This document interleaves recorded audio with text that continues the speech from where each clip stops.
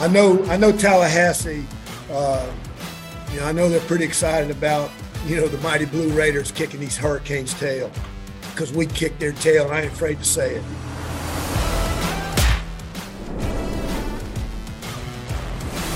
All right, another week, as you can see, the Middle Tennessee Blue Raiders getting things done.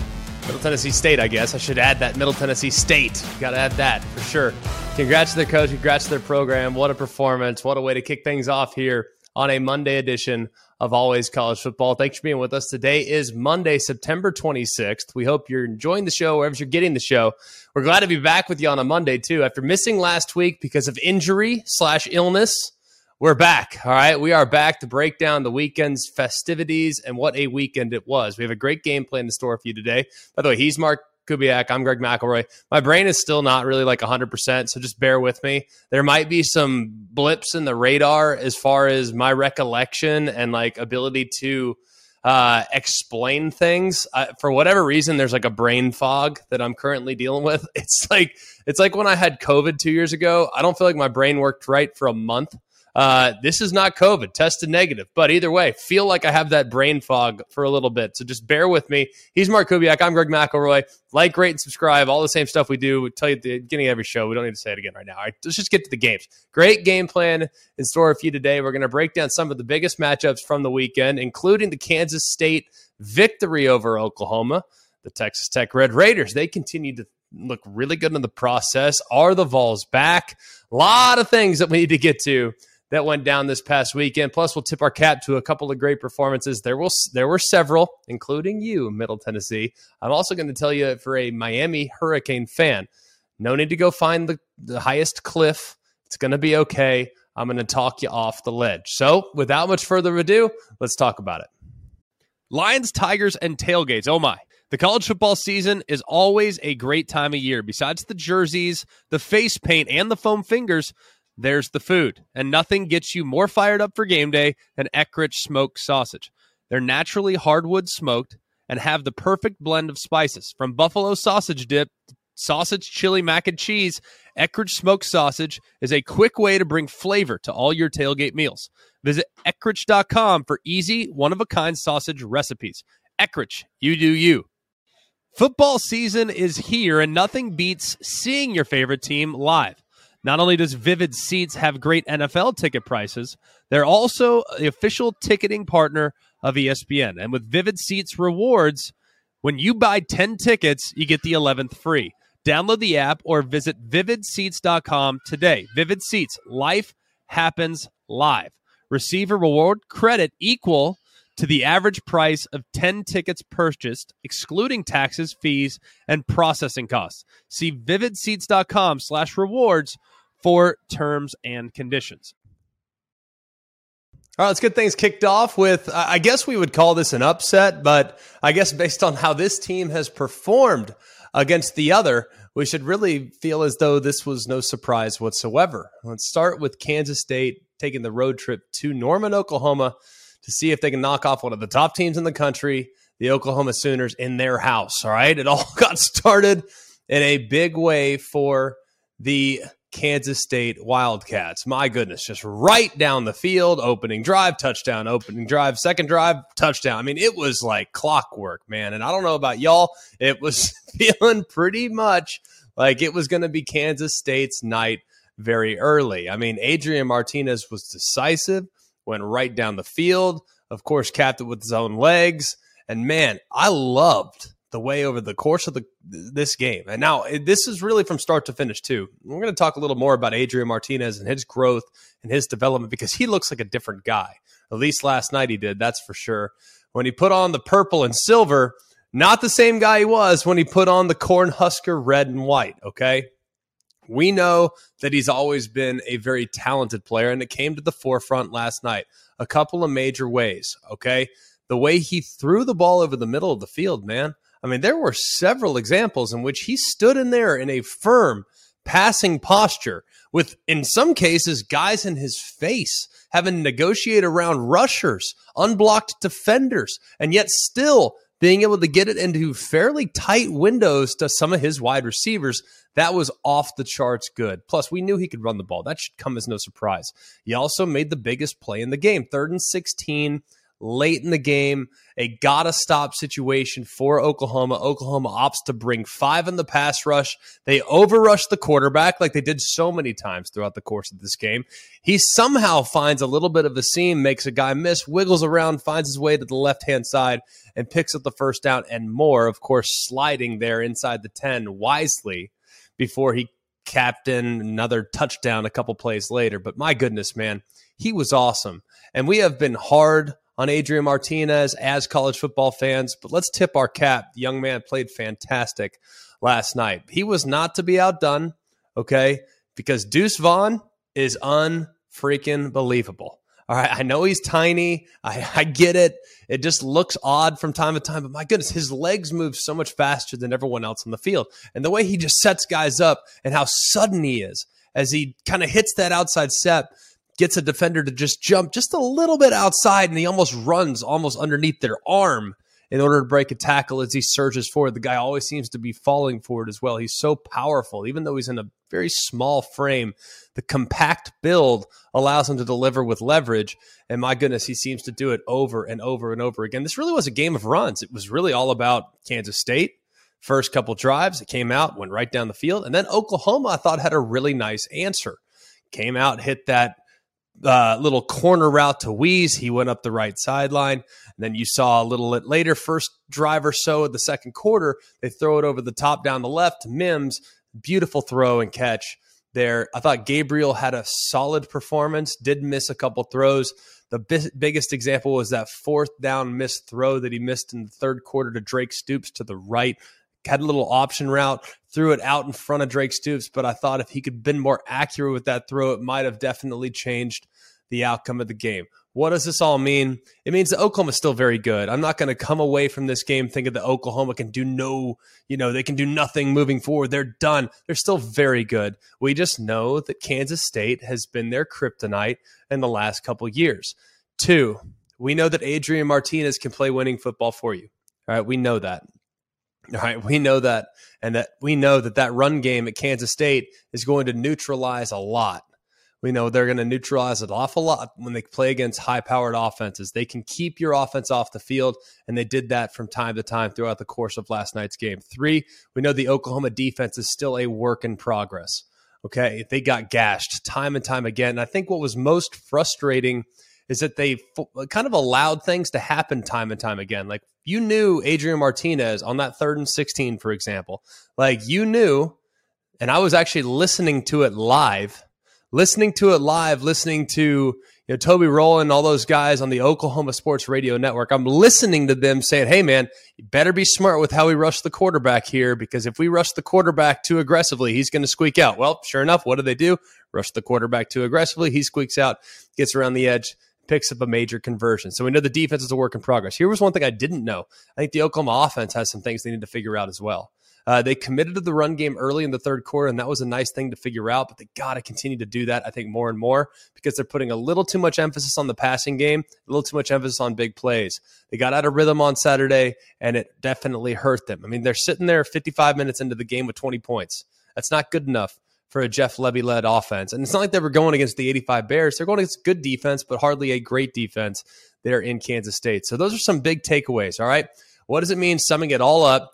Kansas State, there's a second straight win against Oklahoma. All right, that's significant. Kansas State is 6-5 at Oklahoma, in Norman, Oklahoma, in the last 30 seasons. The only team over the last 30 seasons with a winning record against Oklahoma on the road. That's Kansas State, all right? They also have 3 wins against Oklahoma since 2019. The rest of the FBS, everyone else combined, has 4. So it just goes to show you how much Kansas State has kind of figured out Oklahoma. And it's going to be a problem moving forward because Chris Klieman certainly ain't going anywhere there for the Wildcats. All right, moving on to one of the other big games of the weekend involving top teams, okay? Florida and Tennessee. First big takeaway that I had, isn't it great to have Tennessee back? I'm not suggesting that they're going to win the national championship or anything like that. Like, it's fine. We'll get to all that. They certainly have a few things they need to iron out. There's no doubt about that. But wasn't it cool to see that scene in the pregame where you see the checkered kneeling, the fans are going nuts. You hear Rocky Top blaring over Gary Danielson and Brad Nessler. They're trying to break down the game. All I can hear is Rocky Top. It was really pretty neat. And the fans are into it, and the energy has returned to Knoxville for the first time, it feels like, in a while. So that was really, really exciting. Couple of takeaways in this game as far as where Florida's at. Let's talk about Florida quickly before we move on to Tennessee. I like that they were aggressive early. I thought that they kind of had to be going for it on fourth down. Did do some nice things on fourth down to kind of give them a chance, but ultimately they didn't make enough plays on fourth down. That opening drive, fourth down 2, that was one that obviously kind of hurt them. Would have been nice for them to put some points on the board to get a little momentum and to at least reward their offense after a nice drive there early on. Another takeaway, Ventrell Miller is off the charts good. This defense is totally different when he's in the game. I know they gave up a lot of yards and points. More on that in a little bit. That's more I think about Tennessee, but it's almost rinse and repeat week to week.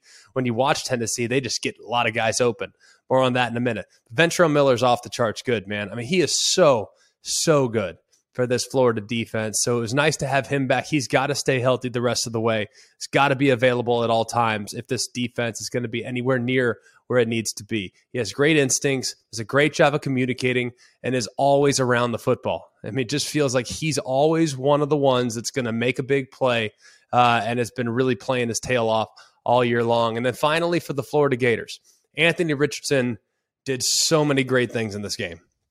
Look, he'd been beat up, and he looked like a shell of himself there in the last 2 weeks. Did not look confident, did not look comfortable. Well, they got back into it using some design quarterback runs, and I thought he did a really nice job of responding by throwing the football and showing off some accuracy that had been missing the last couple of weeks, man. The way he moved in the pocket. I think one of the best examples might have been that touchdown to Zipper right down the right-hand side, moved in the pocket, stepped up, jumped, and then threw an absolute seam between two defenders. Zipper ended up catching the ball and then found his way to the front right pylon of the end zone, man. That was an off-the-charts great play, and it felt like that play gave him a lot of juice. That play gave him a lot of energy, and he made some nice touch throws down the field as well. Another part of his game that's kind of been missing. We've seen him deliver some nice, strong throws on line drives. What we have not seen is him putting air underneath the football and allowing receivers to run underneath it. He did that a few times on Saturday. That had been a part of his game that's been missing. He's going to have to bottle that up. He's going to have to do that probably 3 or 4 times a game if this offense is going to continue if this offense is going to continue to take flight. So I thought they did really a lot of good things in this game, and I thought he took a step forward. Now, the fumble by Richardson in the red zone was significant, and that was the one area of his game I'm sure he really would like to clean up. But for the most part, if we're going to grade the entire performance, it was a really solid performance, a good bounce-back performance from Anthony Richardson. Let's go now to Tennessee. All right, they're the team we want to talk about. They're the team that won the game. I thought it was a great response. There were several different occasions in which Florida looked like they were going to steal a little momentum, and then Tennessee would respond. And I thought that showed a lot of maturity because ultimately every time Florida was playing with house money in the game, man. Like, what'd they have to lose? Hey, let's go throw our best punch at Tennessee. Like, they're the team who hasn't beaten us in 16 of the last 17 years. They're the team with all the expectations. They're the team that's finally breaking through. So all the pressure is going to be on the Tennessee sideline. Well, I thought they handled that pressure really nicely. Now, they were far from flawless in the game, but I thought that what I saw, we knew they had great playmakers, and to do so without your best playmaker in Cedric Tillman even takes it a step further with just how impressed I was with the Volunteers. But I thought guys stepped up in his absence. I thought Ramel Keaton had an off-the-charts game. That catch at the end of the half was just ridiculous. I mean, full layout down the right-hand side. And then, of course, that was a huge touchdown drive there before the half. And then they doubled it up by opening the second half by going right down the field, finding Jabari Small in the left flat, him going up the left sideline on the 2nd and goal there where it was kind of behind. They didn't blow a coverage, but they definitely gave Jabari Small way too much space. He was able to take it up. So a really nice job there by Tennessee there at the end of half and the start of the third quarter.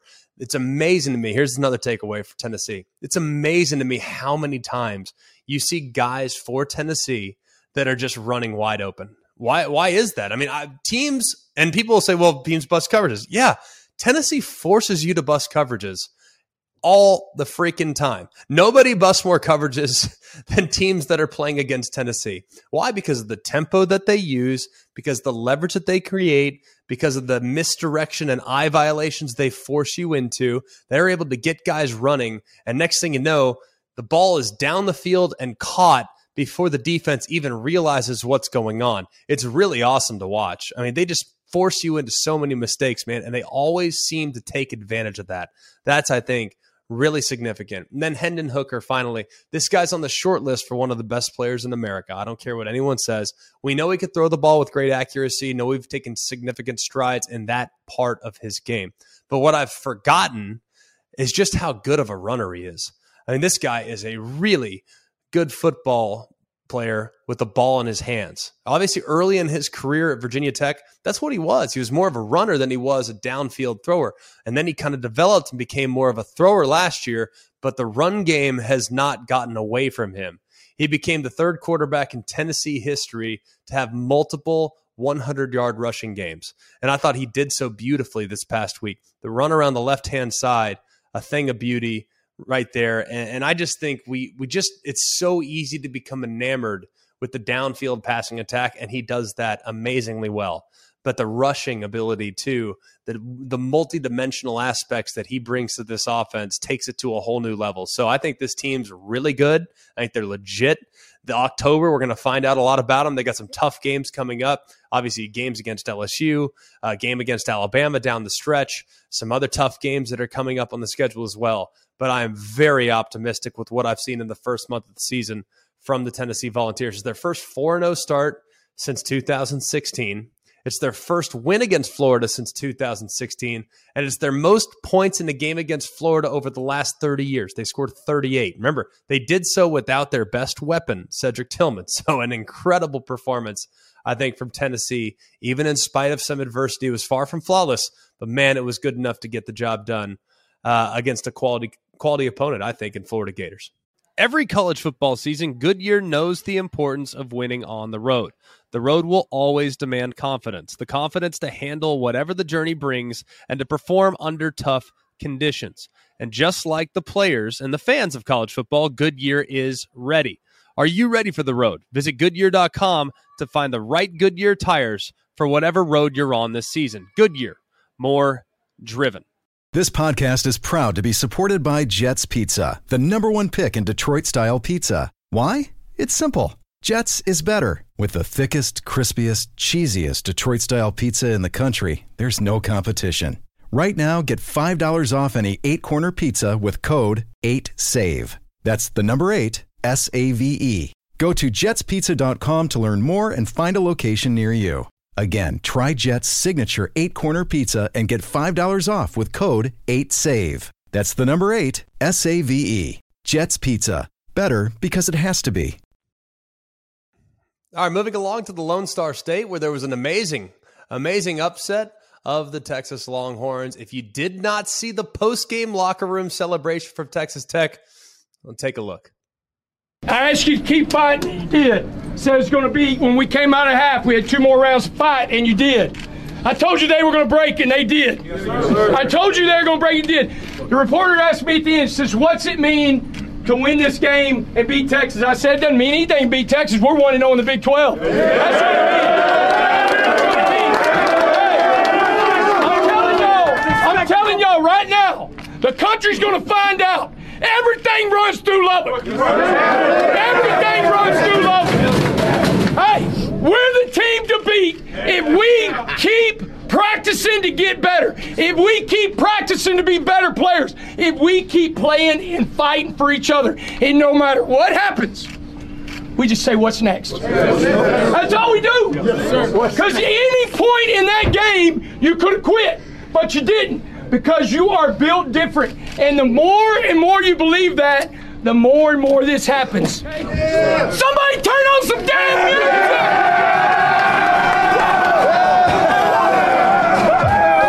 Yeah!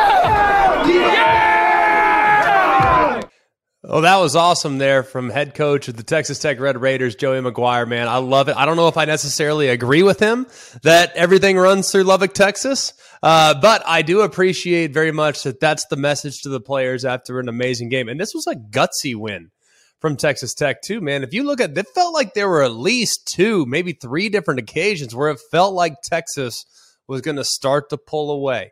Kind of like when, Bijan Robinson went down the right sideline to give Texas a 31-17 lead. It just felt like at that point it might just be a little bit too much to overcome, but Texas Tech kept fighting. I thought Hudson Card did some nice things. I also think that Texas was kind of their own worst enemy. There were several different occasions in the game in which they made key mistakes, but you have to give credit to Texas Tech for taking advantage of those mistakes. One of those key mistakes was about 13 minutes left in the second quarter. Free plays, 3rd and 26. I think this kind of summed up the day for the Texas Longhorns. 3rd and 26.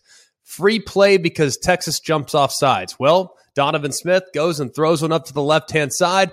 Pass interference. 3rd and 26 to now a 1st and 10 in Longhorn territory for the Red Raiders. It just felt like they continued to chip away, and they deserve remarkable credit for that. Of course, Texas's fumble there in overtime as well by Bijan Robinson, not something you would expect, but my goodness, let's give credit to Donovan Smith. He was terrific, made a lot of great plays, kind of avoided the critical mistake too. Thought there were a couple of moments too where in the second half of that football game, he was dialed in. There were even some incompletions, like that ball in the front left pylon of the end zone where he just put it right on the receiver where he was moving to his right. I think that ball should have been caught, man. Even some of the incompletions were unbelievably good throws. He threw for 331, 2 passing touchdowns, had 42 rushing yards and a rushing touchdown. It's his 3rd straight game with a passing and a rushing touchdown. That's the longest streak by a Texas Tech player since Pat Mahomes back in 2016. And we also want to give a little credit to Miles Price too, man. He's clearly become the go-to alpha dog wide receiver. 13 receptions, 98 yards. It's the most receptions by a Texas Tech player since Antoine Wesley back in 2018. So they took great advantage of, I think, some of the mistakes that Texas allowed them to. This was significant, man. Texas Tech's their first win over a ranked Texas team since 2008. You all remember that one. Crabtree and Graham Harrell down the right sideline. That was an incredible scene there in Lubbock, Texas as well. That was, I believe Texas was number 1 when that game went down. Texas Tech, conversely, was number 6. So the first time they've beaten a ranked team since that game.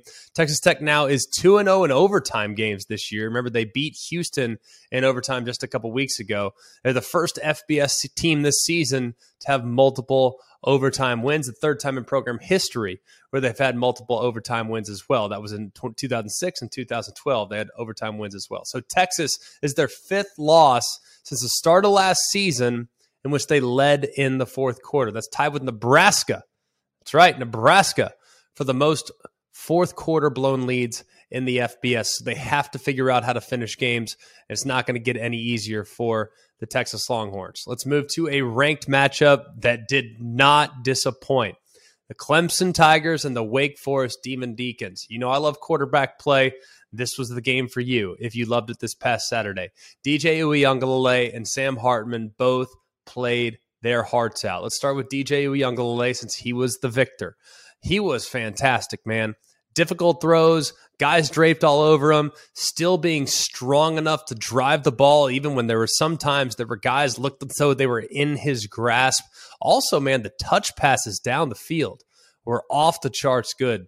I also love, too, very much how he continued to feed his tight ends throughout the course of the game. It was clear that Clemson had a fairly significant advantage in regards to their length at tight end, working against the smaller, undersized second-level defenders and third-level defenders for Wake Forest. So they just kept, hey, where's 84? Boom, hit him. Where's 9? Boom, hit him. They did a great job of continuing to feed the length that they have at tight end. It's been a while now since it feels like Clemson has really utilized the tight end position in the passing game. Well, DJ Uiagalelei certainly made sure that that was no longer going to be something that they avoided when they turned to the air. Will Shipley was great, as always. He's always really, really good. So very, very impressed with what we saw from Clemson. Some things to iron out defensively, But man, the more you look at it, you're going to say, well, look at the points given up. Get that. Understand that. Also understand, too, that the throws that Sam Hartman was making throughout the course of this game, not a lot of quarterbacks are going to repeat those throws time in, time out throughout the course of a game either. And Sam Hartman on his touchdown passes, and if you go back and look at all of them, look at every single touchdown pass that Sam Hartman had to throw, with the exception of the throw in overtime, the one over the middle where the wide receiver was wide open. That one was like, he could have thrown that one left-handed. He could have punted it to that guy. He was wide open. All right, that was a breeze. But if you look at the rest of the throws that he had to deliver, down the left sideline, back shoulders, tight coverage, inside, making sure that they wall off the defender on the first touchdown of the game, right there, walling off the defender. Man, he was just off the charts good. I mean, I don't know what else to tell you, man. That was as accurate a performance as I've seen from a quarterback this year. And I'm not sure necessarily about statistically any of that stuff. I don't care about it. Might not be the highest completion percentage by any quarterback this year. But if you actually look at the next level accuracy, where this is a good throw, this is a bad throw. Even though it might be completed, the areas that he was throwing and the way he was throwing receivers open, it might have been the performance of the year up to this point from an accuracy standpoint. Man, he deserves so much credit for the effort that he put forth. I also think his wide receivers deserve a ton of credit as well. Jamal Banks, we all know that Perry is off the charts good. This is a really quality group of wide receivers on the perimeter. They have great length, they have great speed, and they know how to make contested catches. Awesome group and a great performance. If anything, I actually came away from this performance having more respect for Wake Forest than I had going into the performance. What does that tell you? I like Clemson. I like their offense. I think DJ now deserves a ton of credit because we've been hard on him, and I feel like our criticism of DJ has been fair. He has answered every critic. No longer does he need to be looking in his rearview mirror thinking about Cade Klubnik or any of the other things going on at Clemson offensively. Their offense was awesome on Saturday. They're the reason why they won the game. But if there's one thing sometimes there are games where you come away from the game feeling good about both teams. That's exactly how I felt about this game. Both teams were awesome. Both teams have a chance to make a lot of noise. Both teams to continue to press on because it doesn't get much easier, especially for Clemson, as they'll take on NC State next weekend. Let's talk and kind of sum it up about some of the things statistically, some of the numbers statistically. Sam Hartman was 20 of 29 for 337 and 6 passing touchdowns. He set the school single game record and matched an ACC single game record. Also tied for the most passing touchdowns by any quarterback against Clemson. That's pretty dang impressive. The other thing too, Hartman, every single touchdown that he threw came against pressure, came against the blitz. That's the most passing touchdowns against the blitz in the game by a Power 5 quarterback since ESPN started tracking the information more than 10 years ago. So Sam Hartman, what a performance from him. Other numbers of significance. DJ Uiagalelei, 371 passing yards to go with 5 touchdowns. He'd never thrown more than 2 touchdown passes in a game prior to today. Prior to yesterday, or Saturday, whenever it was. So he's the first Clemson player with 350 passing yards and 50 rushing yards in the game since Deshaun Watson back in 2016 against Florida State. So an incredible quarterback performance for both Sam Hartman and for DJ Uiagalelei. As far as Clemson's concerned, they're now 14-0 against Wake Forest since Dabo Swinney took over. They extend their winning streak to 10 consecutive games. It's the longest active winning streak in the FBS. It's their third time scoring 50-plus points against an AP-ranked matchup since the poll era began back in 1936. The others came back in 2019 against Virginia when they scored 62 points. And then back in 1983, and who doesn't remember this game, against number 11 Maryland when they scored 52 points. Wake Forest has now lost 63 consecutive games against AP top 10 teams. It's the longest streak in the poll era, and the Demon Deacons' only win over an AP top 10 team came back in 1946 when they beat the Tennessee Volunteers. You know how I just told you that you can watch a game One team wins, one team loses, but you actually come away from the game feeling fairly positive about both. Well, here's the opposite on this one. Texas A&M and Arkansas. I can come away from this game not feeling as good about either team based on what I saw this past weekend. Doesn't mean they can't still win a lot of games, but that was a cacophony of errors on Saturday night when these two teams were teeing it up. Got to give credit where credit is due. Texas A&M weathered the storm. It felt like the game was going to get away from them early. It felt like Arkansas was the more motivated team. They were the more focused team. They were the more physical team. It felt like all of that. Plus, in the first quarter of that football game, Texas A&M could not get out of their own way. And then finally, they get the worst field position of the day, worst field position by a mile. They're backed up on their own 6-yard line. Well, they hand it to Devon Achane. Next thing you know, Arkansas has two guys in one gap on the left-hand side. Achane's out the left-hand side, and he's out the gate, man. We know what happens when you get Achane out in the open field. He has unbelievable speed, unbelievable quickness, and it's just a matter of time throughout the course of a game before he gets a chance to find a seam, and he found one over and over and over again against the Arkansas Razorbacks. It was the best performance of his career. He had 159 rushing yards, a touchdown, and 123 of his rushing yards came before contact. That's also a career high, so credit to the offensive line as well, but also credit to Achane finding that space and getting out on the edge and not getting touched, because if you allow him to get momentum, it's a wrap. He's going to beat you up. But the big part of this game really flipped on its head when KJ Jefferson, going on a quarterback power, is reaching and extending, trying to get over the pylon. Next thing you know, the ball is jarred loose by an A&M linebacker. It's picked up by Tyreek Chappelle, and he runs it around to the left-hand side. He gets held up there by Rocket Sanders, about to make the tackle. Everyone thinks the play is over. Huge play nonetheless. A&M has the ball on the 30-yard line. Great play by the A&M defense. Well, a great play becomes an incredible play when Chappelle hands it over to Damani Richardson in a handoff, and then Damani Richardson goes around the left sideline. Jimbo Fisher couldn't figure out what was going on. Nobody could figure out what was going on. But what a heads-up play by Tyreek Chappelle to be able to create that opportunity, and the defense basically having a 21-7 score erased and turning it into a 14-13 ball game. Of course, they mixed the extra point a couple minutes later, but either way, it was an insane turn of events, and one that Arkansas had to be kicking themselves for, but one that A&M deserves incredible love for. That was great heads-up play there by the A&M defense. KJ Jefferson, after that moment, kind of went into a slump. The team really, in and of itself, kind of went into a slump. It felt like A&M kind of churned away at it. Of course, they started to open up a little bit more of a lead, got a 9-point lead, started to pull away a little bit. Arkansas did a good job of getting back in the game and making it competitive, cutting it to a 23-21 ball game.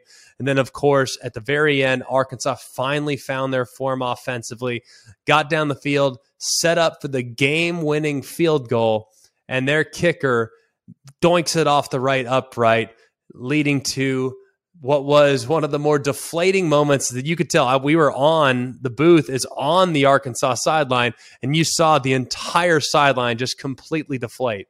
So it was really a game that was full of errors. A&M made them all in the first quarter. A&M made them all, really a decent amount of them, and they're in the first half of the second quarter. And then Arkansas made a ton of mistakes for about 2 quarters, from about the middle of the second until about the middle of the fourth.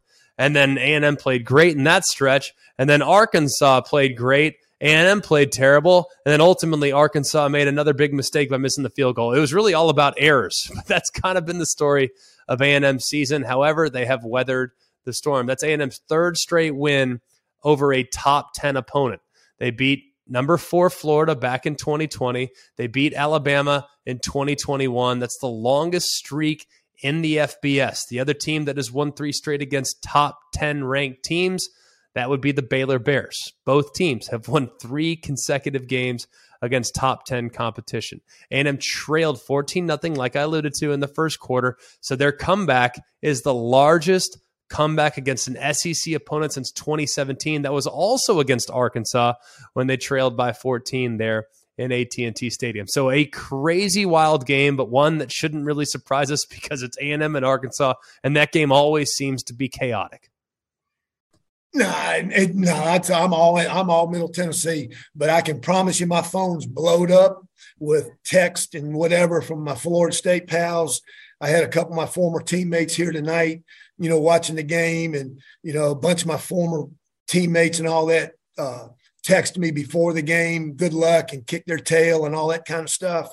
And so I know Tallahassee, I know they're pretty excited about, the Mighty Blue Raiders kicking these Hurricanes' tail, because we kicked their tail, and I ain't afraid to say it. All right, it's the second time now that you've heard the audio from the Middle Tennessee State Blue Raiders. Awesome, man. Great performance. I want to give you a ton of credit. That was all about you. You completely took it to Miami. 99-yard touchdowns, goal line stands, you name it.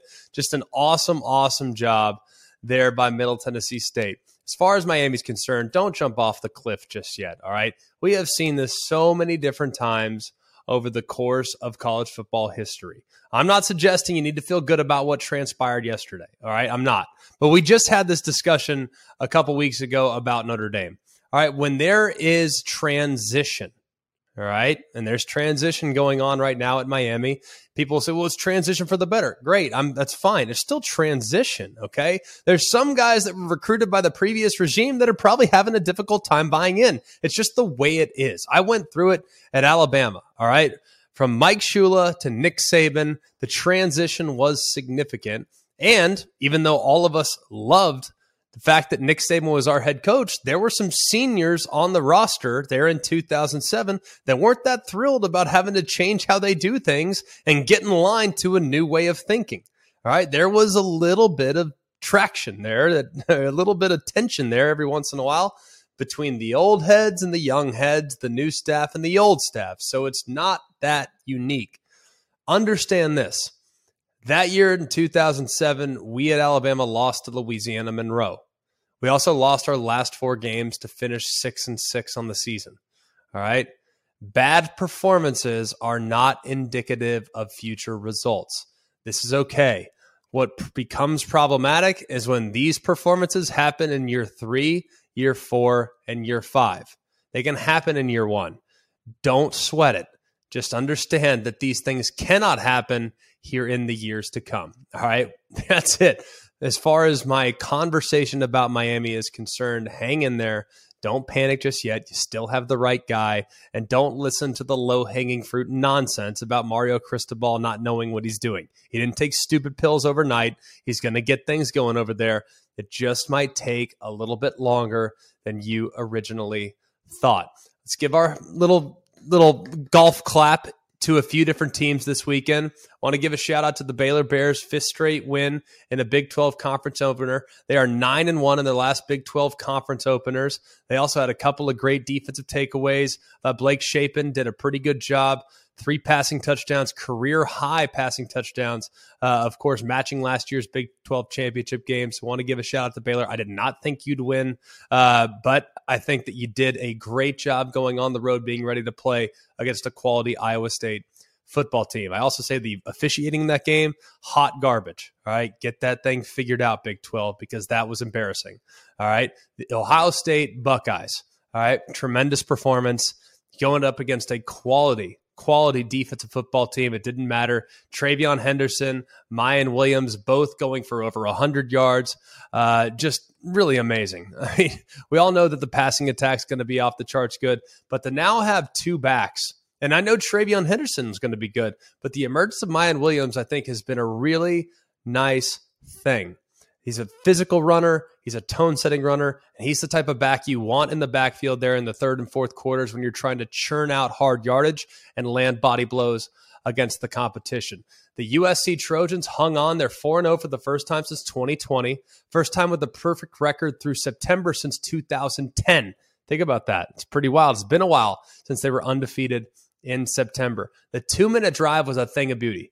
It was a great second effort there on the 4th and 6. Great job by the USC offensive line, pushing Caleb Williams over the line to gain there at midfield there on the 2-minute drive because it looked like he was going to be short, but the USC offensive line would not be denied. They were the real saviors there on a critical down and distance. Also want to give some credit to Oregon State. Thought they had a good plan, but you can't turn the football over that much and expect to be successful against a quality team. Forced 4 interceptions, a few that were really, really ugly there by Chance Nolan, but that's kind of what we've come to expect for USC. They have forced 11 interceptions on defense this year. That's the most by a Pac-12 team through its first 4 games of the season since Oregon State 20 years ago.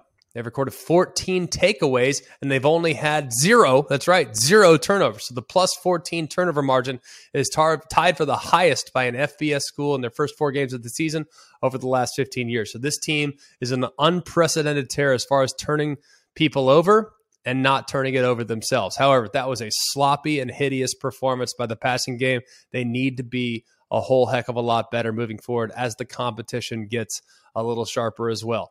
On to Oregon, who had one of the craziest fourth quarters I think I've ever seen in my entire life. They obviously trailed 27-15 entering the fourth quarter. It's the first time overcoming a double-digit deficit entering a fourth quarter since 2004.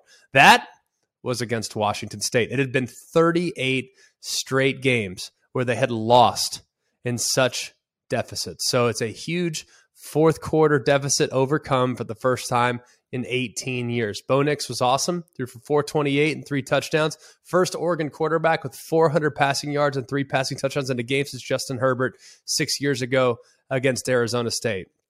It's their 11th straight win as a ranked team against an unranked Washington State team. So very, very impressive performance there by Oregon. The 29 points in the fourth quarter, the most in a fourth quarter over the last 20 seasons. So really impressive fourth quarter there by the Oregon Ducks. If they could just get a little bit better start, that'd be helpful. Cam Ward was awesome as well. Did have a couple picks, but either way, gave him a chance. And then finally, the Michigan Wolverines, the first time they've really been challenged. And I like this Maryland team that they went up against. Now, Maryland, the doink off the face mask on the opening kickoff's one that you'd like to have back. But for the most part, it was a beautiful game by Blake Corum, who is untouchable. 30 carries, 243, and 2 touchdowns. The most rushing yards by a Michigan player since Denard Robinson in 2010. That was against Notre Dame. He went for 258 that day. So Corum continues to be worth the price of admission. I thought McCarthy did some nice things. Still occasionally looks a little bit erratic. Still occasionally I wish he wouldn't take so many hits and so many risks inside the pocket. But either way, man, still very accurate. Continues to push the ball downfield and be accurate when doing so. Talia Tagovailoa did some nice things, did have a couple interceptions. The one where he missed it low and the guy undercut it, not a good throw, not a good decision, but also did do some crafty things that kept plays and drives alive. So I think this Maryland team will win a lot of football games. They're going to win a lot of football games this year. I really believe that. But it's their 19th straight loss against an AP top 10 opponent. That's the longest streak in the program's history. So they're due. They're due. Just didn't happen this past week, but they will get one here soon enough. So credit to Michigan. It's nice to see them finally play against quality competition. So hopefully they can play a little cleaner game here the next time around. All right, now it's time for a typical Monday segment. Coobs, kick it off with some low-hanging fruit. All right, we'll start off low-hanging fruit. North Carolina has a defensive coordinator problem. Low-hanging fruit or truth? North Carolina's a defensive problem. I don't know why I don't know. I'm pretty sure it's a different coordinator than last year, and yet they still have issues. Okay, so maybe it's beyond the coordinator. And look, Gene Chizik is a close personal friend of mine. I'm not advocating for what's going on right now on the field. And I know most Notre Dame fans would be like, man, I wish we could play North Carolina every week. That was the offense I'd like to see.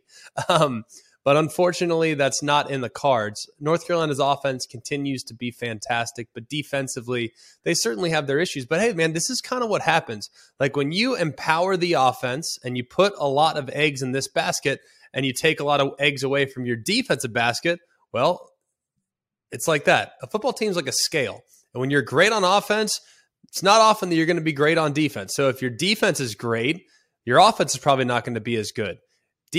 football teams are like a scale in a lot of ways. So if you are continually empowering one side of the ball, it might become a deficit to the other side of the ball. So I hate what's happening at North Carolina defensively because my friend's involved. But no, they definitely have major issues. I just think it's beyond the actual person calling the plays. I think it's from an identity standpoint. I don't think it's something that can get easily fixed overnight. All right. Moving on. Low-hanging fruit or truth. The Big 12 is the most balanced of the Power 5 conferences. Truth. Well, we've been saying that. We've said that, I believe, Coobs. We can go back and check way back in the July episodes and the August episodes. We were telling you that I believe there are 8 teams in the Big 12 that might be able to win it, and that there would be the deepest league in college football. Now, that is also because we didn't believe that the top of the Big 12, there was going to be a runaway. It wasn't like, for instance, the Big 10, where it's Ohio State and a wide gap and then everybody else. No, in the Big 12, it felt like one could lose to 8 and didn't really matter who 1 was or who 8 was. It just felt like the group was much, much closer together. I think it's the deepest league. I believe that. Now, that is a problem when trying to evaluate possible playoff contenders, but who cares about that at this point? But it's a great thing when you're thinking about having competitive outcomes and shocking outcomes and great matchups and great games on a week-to-week basis. So yes, the Big 12 this year is probably the most entertaining league, and it might also lead to the most chaotic results. So bad for their playoff candidacy, but awesome for our week-to-week consumption. It'll be interesting to see how that levels out. You know, probably going to have a 2-loss conference champion. We'll see how that might be 3. Right. Nothing would surprise me at this point. All right, last one here. Low-hanging fruit or truth. The upsets through the first 4 weeks have made college football better. Truth. The best part about college football is the rivalries. That's the number one. All right. No doubt about it. Rivalry games are the best part about our game. The second best part of our game is the unknown nature and the what if that you have every single Saturday. Just what if? No doubt. Like, you don't know what's going to happen. Like, yes, there are some teams in which there's very little drama on a week-to-week basis. Like, I don't roll into an Ohio State game thinking, well, you know, I think you roll up to an Ohio State game and I wonder if it'll be close today. You know, you don't wonder if they're actually going to lose the game. There might be 3 or 4 occasions on a regular season schedule where they might have a chance, if they play horribly, to have a close game. Same can be said for Alabama. Same can be said for Georgia. But outside of those 3, anyone can get anyone. And that's the beauty of the transfer portal, because yes, while guys are transferring up, there's also guys transferring down. And you see teams like Appalachian State. You see teams like Middle Tennessee. You see teams like Miami, Ohio. You see teams like Marshall.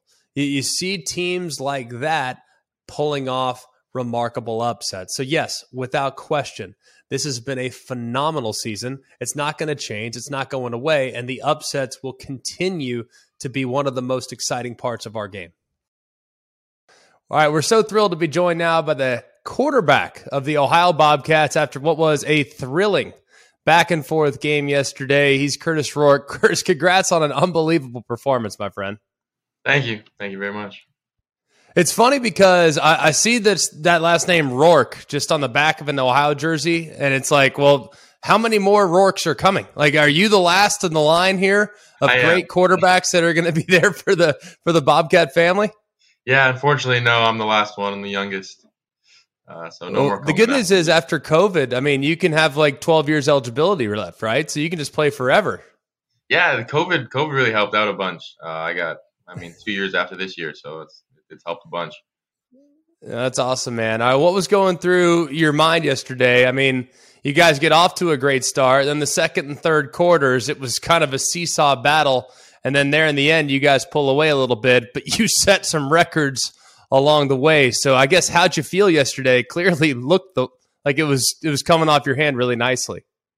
Yeah, we knew going in they're an explosive offense, and that we were going to have to score a lot ourselves. And we have the weapons in the offense to do so, and so we were pretty confident that we go down and score no matter what defense they played. And every time they scored, we just had to answer back to the best we could, and it was kind of a shootout. So it was a lot of fun, especially since we won.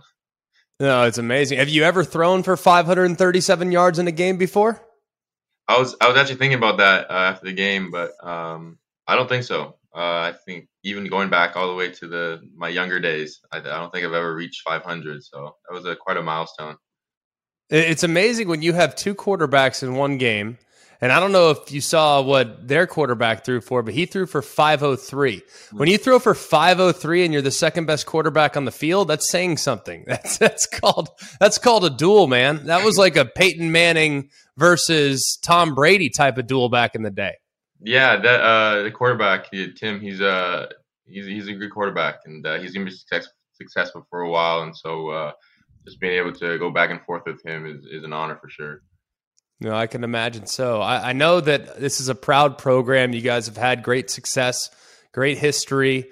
The conference that you play in is what I think it's a tremendous league. I really do. All over the place. You see Miami, Ohio having some great wins. You've seen some other teams. Northern Illinois has had some great wins over the last few weeks. You guys, of course, maybe not the last couple of weeks against Power 5 competition, but still, I mean, you guys have had great wins in your past. So what can you say currently about the state of the MAC and the quality of competition that you guys will see from this point forward?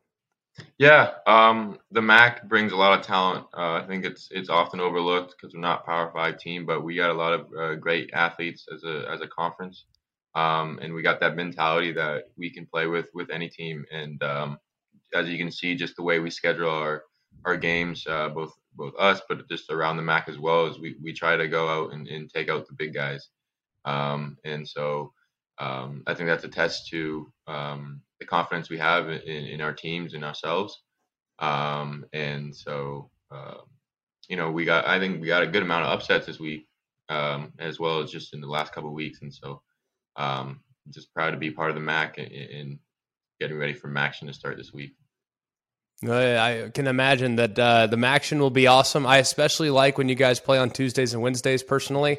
It covers up the hole in my life that exists on Tuesdays and Wednesdays, so we appreciate you guys filling that void for us. You like the Tuesday game?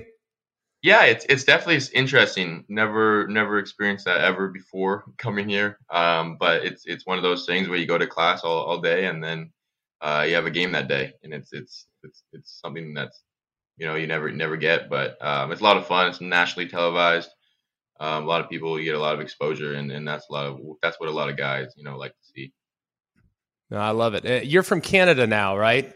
So Yes. Did you grow up playing Canadian rules football, or did you play up growing American rules football? Yeah, I played full Canadian rules all the way up until I got here. So it was kind of just a little Really? switch. It was a switch. So your first experience of playing American football, hey, you got 4 downs to go 10 yards.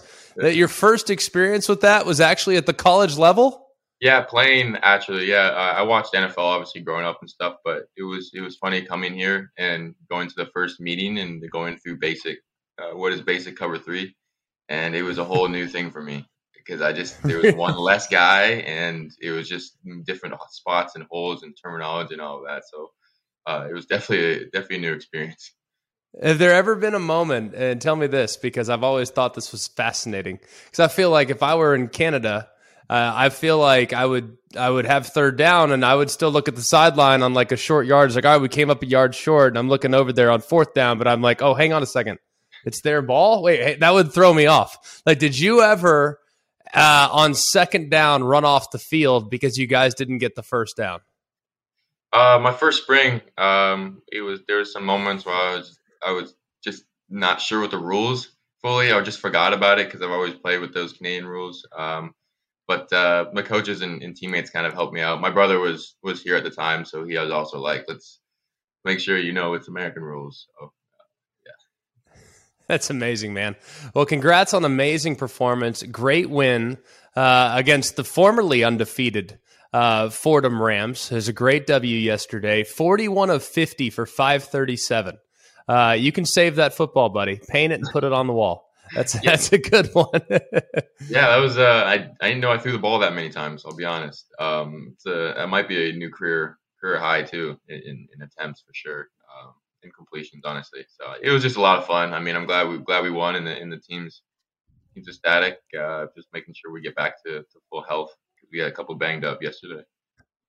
Yeah. Well, I know Athens was going wild last night. True. Just a little bit. Athens is known. They're known to put on a party. Is that true? Yeah, we're known. We're known to host some good stuff and have some fun parties, even when it might not seem like it's party worthy. But we live up to the hype, for sure. Yeah, I've been told Halloween is well worth the trip to Athens at some point. I've heard that that's one of the bigger parties of the year. So be on your best behavior at the end of this month. All right. Sounds good. We'll do. All right, man. Congratulations. Congrats on a great win, and good luck starting Maction next week. Appreciate it. Thank you very much. Hey, thanks for being with us. Great to be back with you here on a Monday. It is awesome to talk college football. We'll do it all week, and we're going to have great guests along the way. Dino Babers scheduled to join the show later this week. How about the Syracuse Orange? They're rocking and rolling. So we'll talk a little bit about them a little later in the week as well for all of our friends that are in the broadcasting world. Yeah, we're going to talk a little Syracuse. All right. I know they're, God's gift to broadcasting school. I get that, but we're going to talk a little Syracuse football. All right. So we're going to talk a little bit about that. We appreciate you being with us. Please like, rate, and subscribe.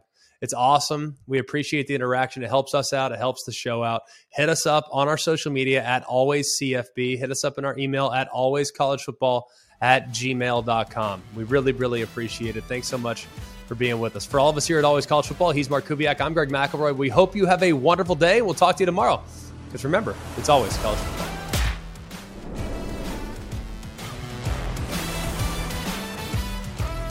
Hey guys, it's Greg McElroy. Thanks for watching Always College Football. Make sure you like, rate, and subscribe to ESPN's YouTube channel and wherever you listen to your podcasts.